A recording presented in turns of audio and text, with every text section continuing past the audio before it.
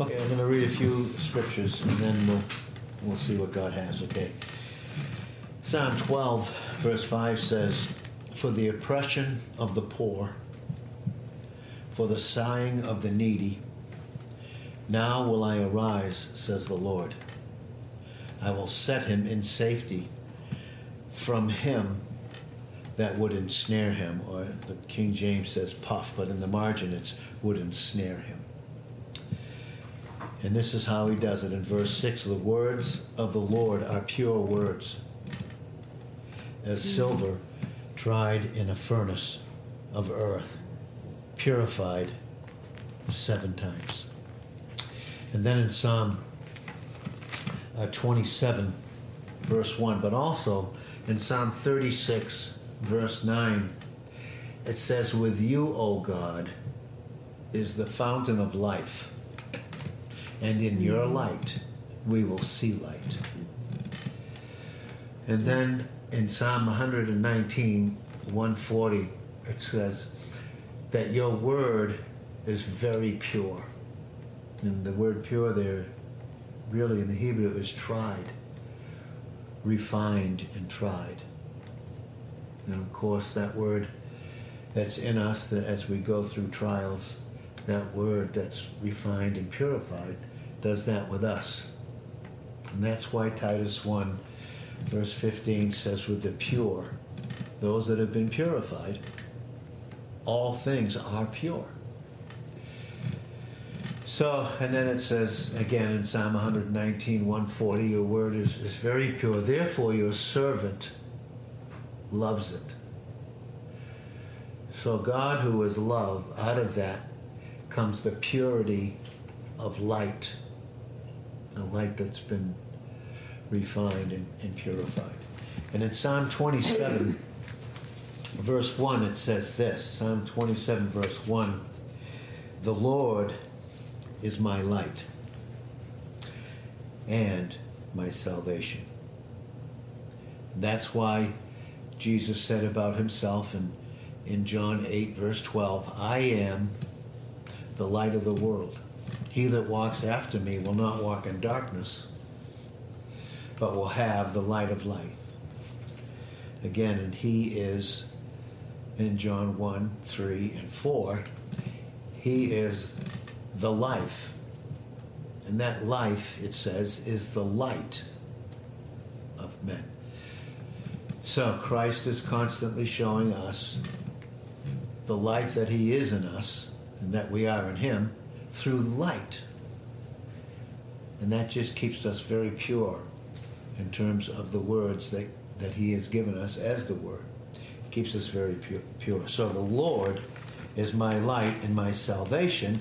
Whom will I fear? So when it's dark, you can't see, and there can be fear. But when you put the lights on, we said the other night, what happens to the darkness? It's gone. The Lord is also the strength of my life. In other words, there's an impartation of energy. We said, I think it was last night, that what makes electricity? The energy and power source. It's water and light. So the Lord is the strength of my life. Of whom will I be afraid? Now, so this is what it says. There's no fear when we walk in the light. We walk in power. 2 Timothy 1:7, "For God has not given us the spirit of fear, but of power." Just think of the light and power and energy that we have in Christ as our life. He's not given us the spirit of fear, but of power and love and a very well-disciplined,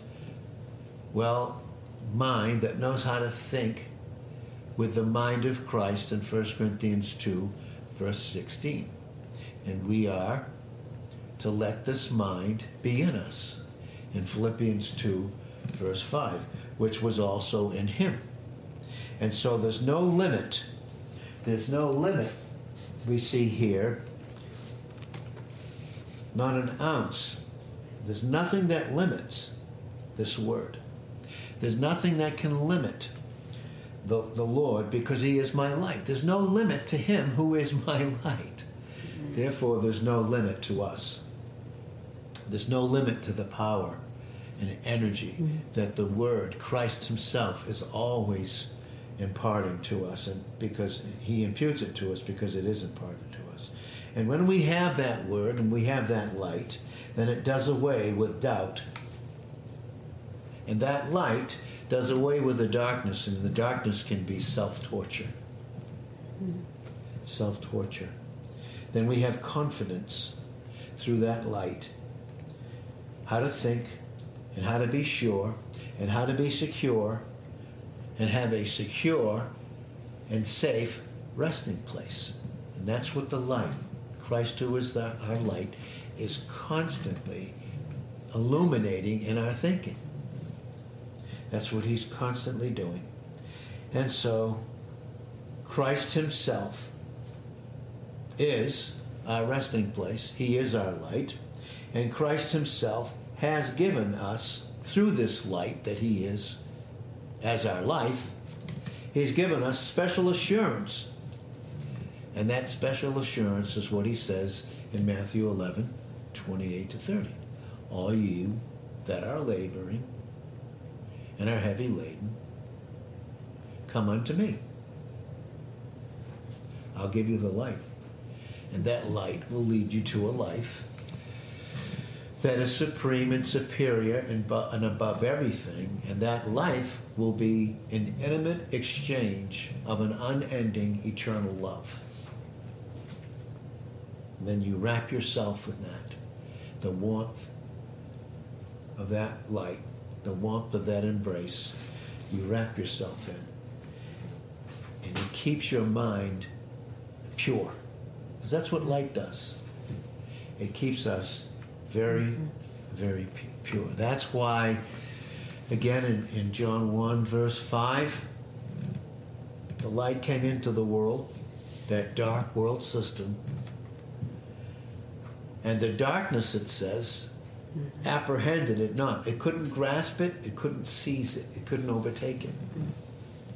That light came in. And when we think in dark areas, which is really outside of who we are in him, we said last night in 1 John 1:7, walk in the light, as he is in the light. In other words, Christ is always in who he is. He's light. And that's who he's made us to be. We said again last night, in Ephesians 5:8, we are children of the light, meaning we have an understanding, we have power, we have energy. We have a life, a love life of Christ himself. We are children of the light. 1 Thessalonians 5, verse 5, we are children of the light. We are children of the day and not of the night, the darkness. We're not of the night. There's nothing dark about how God sees us and our relationship to who we are in Christ. There's nothing dark about it. There's no darkness. Christ is the light. He's removed it all. He's removed all of that darkness. And so we said again the other night, and it does bear repeating to keep us fresh in our minds, that the energy of God's nature is what? It's love. Think of the energy that he imparts to us when we're in his presence and we're receiving that love that he has for us. It gives us an energy. It gives us a power and an energy source to keep going on through this wilderness, through the darkness of this wilderness. Christ is our light. He's our energy. He's our power source. And the purity of his nature is light. Again, we've repeated it a couple of times, but what we said about light is that there is no element which refuses corruption more than light. The functioning in the light of who we are in Christ keeps out any corrupt, dark thoughts. It does away with, as we said, with self-torture. 1 John 4:18, there's no fear in love. That's what the light's constantly bringing us into. There's no fear in love. There isn't any, because fear has what? Torment. He that fears is not walking in a love, in the perfection of a love that's been completed with us in mind in particular. It's really what it says. And so there's nothing that refuses corruption more than the purity of light itself, of Christ himself. Because in itself is absolute purity. In Christ is absolute purity. And that's why he says in 1 John 1:7, walk in the light. Walk in the character of the purity of who I've made you to be. Where do we have fellowship with him? We have fellowship with him in the purity of the light that he is. And in that light that has made us children. We are children of the light. And that light is constantly shining up the path into the love that he loves us with. That's why we've said we're never called the children of love. Because in 1 John 4:8 and 16, God is love. He's the source. But he is the light. And that light shines out of that love. And that light is a path for us to constantly fellowship with that love. That speaks of intimacy. So, that's the light of God's nature, the light of who he is. The Word of God, we said in John 1, verse 1. He is the Word, he is the light. And that light calls us into love. And that light is an unbelievable power source. Now, in 1 John 1:5, this then, it says, is the message that we have received of him. And this is the message that he's continually telling us, imputing to us through the preach, and imparting to us through the life that's been imputed to us. So impute just simply means that it's been put to our account, who Christ is and who we are in him. Then it's constantly imparted to us who we already are through the preaching and teaching of the Word. So he's constantly imparting it. So this then is the message that we have received of him. That God is light. And in him is what? No darkness at all. Does God think any dark thoughts about us? There's no darkness in him. Plenty outside of him, none in him. And that's who he's made us to be. He's made us to be what? The children of the light. No darkness, no dark thoughts, no worry,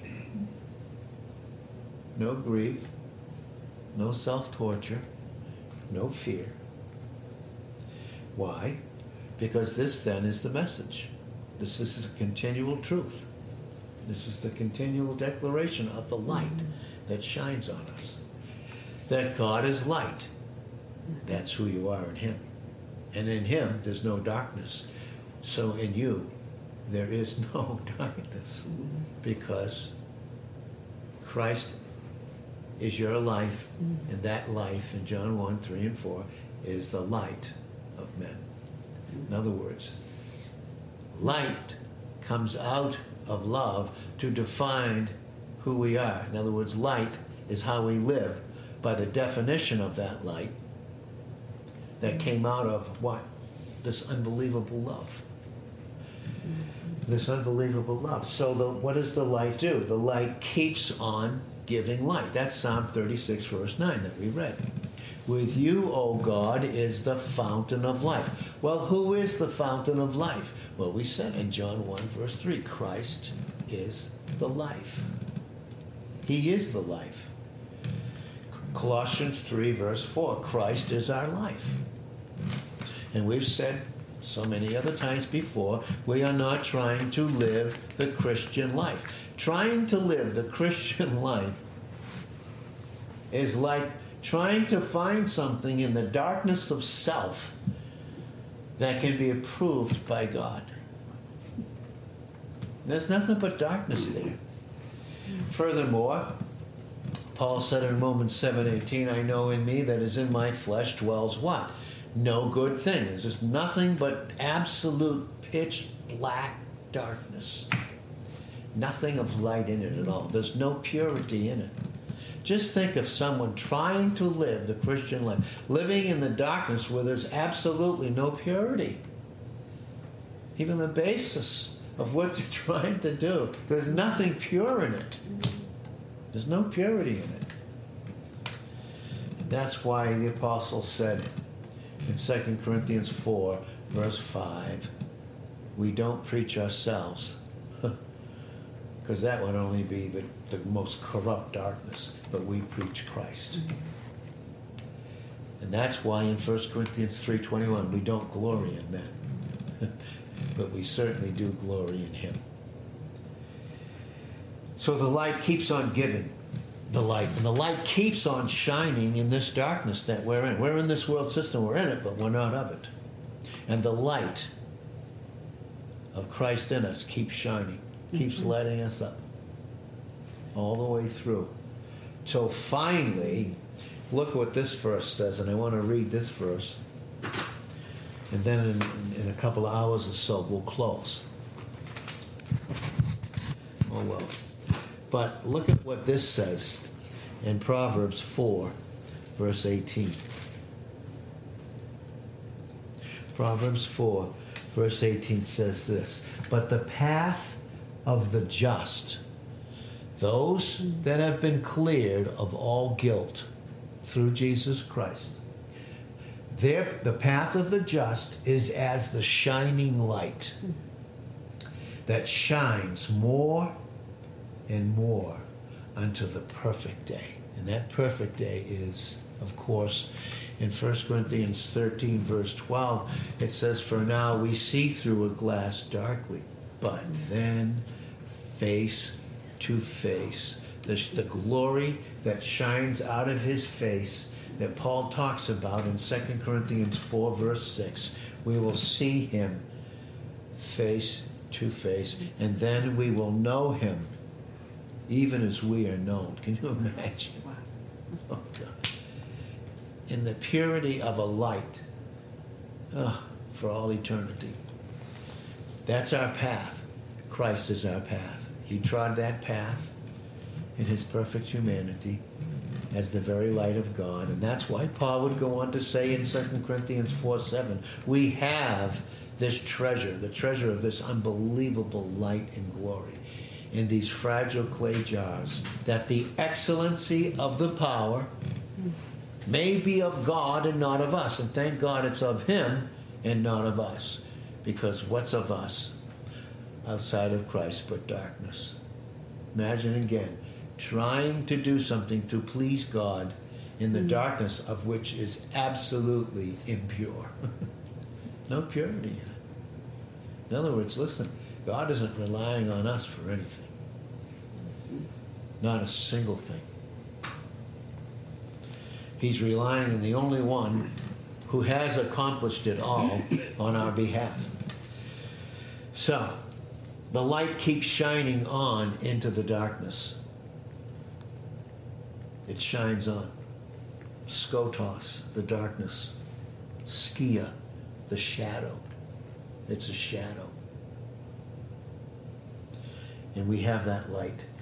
But here, when the light shines into the darkness, it speaks about, and it's an evident allusion to the darkness brought on by sin. We said last night, I think it was, in Genesis 1:1 and 2, that darkness was upon the face of the earth. It was a gross darkness through the satanic rebellion. There was a gross darkness. But the light that Christ is now, that shines in us, shined in a much grosser, deeper, more wicked darkness, and it was the darkness of sin. And that light shined in on it. It shined in on the blackness of darkness. And here it's the Word, it's the Logos. He's the Word in John 1:1. The Word. And that was the message in 1 John 1:5 that we received of him. That God is light. He's purity. He's energy. He's power and force. We have all of that in Christ, who is our light. He's our light, we said in Psalm 27, verse 1. He's our light, and he is our continual salvation, our continual deliverance. He's continually delivering us. Having already delivered us for once, he's continually in that delivering us with the light that keeps the darkness out. So we have the Word, who is really the only true, moral, ethical, pure light of God. And it keeps the darkness out. So the darkness is passing by. That's what it's doing. The darkness is passing by. That world system in 1 John 2, verse 17, is on a collision course with the eternal or the eternity of light. Just think about it. Darkness for a little time on a collision course with the eternal, the eternity of light, and then poof, nothing but light. Darkness is gone forever and ever. The true light. So, and in this light that we have, that light that shines out to us is God's own authority for us, expressed through that Word, and that Word is Christ, and he's our light. And there's not even an inference. There's not even an argument of men. There's no result of the saints' experience. In other words, God's not relying on our experience. Just receive the light. Just keep on receiving it. And the light, the substance of the Word, the light, will adjust all those feelings and put them and use them exactly what they were designed by God to be used for, the emotions. So the initiation of light to the mind is what the mind will initiate and express and illuminate the emotions. Good feelings. Good feelings. And there's nothing wrong with feelings when they're good. There's everything about them when they're bad or when they're dark. So, we have it. We have all of it in Christ. We have his purity. We have the purity of who he is. We have the purity of who he's made us to be. And what a thing to think about in 1 John 4:17. We are to have boldness. We. Now, this is in light, I believe, in 1 John 4, verse 17, when it speaks of the believer. The only seat that we appear in is not, it's a very poor word, the judgment seat. You'll see that, of course, what happens there in 1 Corinthians 3, 13 to 15. We all appear in 2 Corinthians 5:10 at the Bema seat. We all appear there, where there is no terror. But in 1 John 4, verse 17, we ought to have both, we, those that are born again, correlated, again, with 2 Corinthians 5:10. There's no terror at the Bema seat, because how could we preponder or bring together 1 John 4:17? Watch. And this is light. This is understanding. This keeps us pure. It keeps fear out. And keeps us receiving grace, even when we fail and when we sin. Because the light of his grace and truth is far more powerful and greater than our sin. Far more powerful. And God forbid that we do, but when we do, we have a power that far surpasses it. We ought to have, in 1 John 4:17, boldness in the day of judgment. What day of judgment is it talking about? It can only be the Bema seat, because sins are dealt with. There's no great white throne for us. Revelations 20, 10 to 14. There's none for us. That's for the unsaved who die in their sins. In John 8:21 and 24. We are to have boldness. Do you think that we should have boldness now if we can have it in the day of judgment? Should we have boldness? No. In Hebrews 4, verse 15, we have a high priest who can be touched by the feelings of our infirmities, because in all points he was tested like as we, yet without a sin nature. Therefore we can come boldly now to the throne of grace to find mercy and to help right in the nick of time. So 1 John 4:17, we ought to have boldness in the day of judgment. You know, the same boldness that we have right now, that we're to have, and we go and get every time, and we are to be bold to get it every single time we need it, and we don't try and fix ourselves up before we go to get it, because we know in us is nothing. We're going to the pure one who's made us pure. We're to have boldness in the day of judgment. Why? Because as he is, so are we in this present evil world. So in understanding that, of course there's no fear in love. So would there be terror and fear at the Bema seat? If as he is, so are we. Is he fearing anything lately? What is he fearing? Seated in perfect humanity as God and man, seated at the right hand of the Father. And we've said before, right hand means absolute perfect satisfaction of God, approval, power, and the most unbelievable, unlimited acceptance. That's the right hand. Several scriptures on that we've given about the right hand. Psalm 110, verse 1. Acts 2, 34, 35. On and on, so many. Hebrews 1:12 and 13. Hebrews 10, verse 12. Seated at the right hand. And the stars in Revelations 1, verse 20 were in his right hand. The stars. You know who those stars were? They weren't just the presiding official over a church. That's every one of us, by the way. Are in his right hand. We're in the absolute, perfect satisfaction and glory of the Father with us in Christ. So though that's light, that's what we've been made pure. And again in 1 John 1:7, we're to walk in the light. See what it's saying?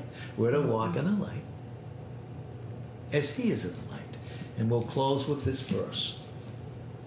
And there's so much more about this, but we only have so much time. So we'll have to do it Wednesday.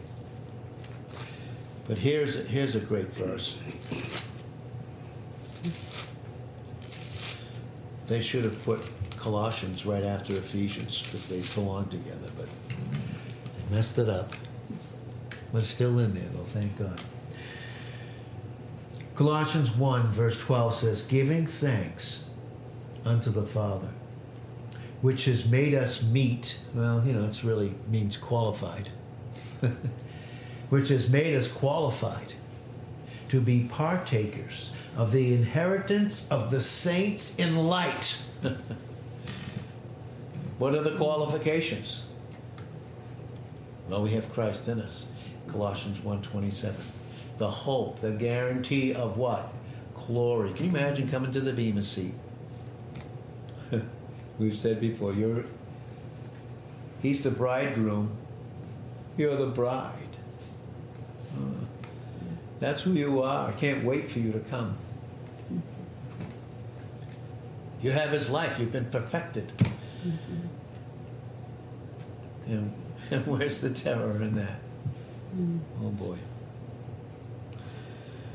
To be partakers of the inheritance of the saints in light, who has, think about this now, who has, past tense, that's a past tense in the original, delivered us from the power of darkness. Oh. And has, past tense, translated us into the kingdom of his dear Son. And what kind of a kingdom? Is there any darkness in that kingdom? Or is it all lit up by the life of the one who's the king and who's our bridegroom? How should we know ourselves? Well, the only way we can know ourselves is in the presence of God. And in the presence of God is all light and no darkness. So, Father, we thank you for the truth of this. Thank you that we just kind of scratched it a little bit. But thank you, Lord, for imparting that. And thank you for imparting to us what's already been imputed, what's already been put to our account based upon Christ in us, the hope of glory in Jesus' name. Amen.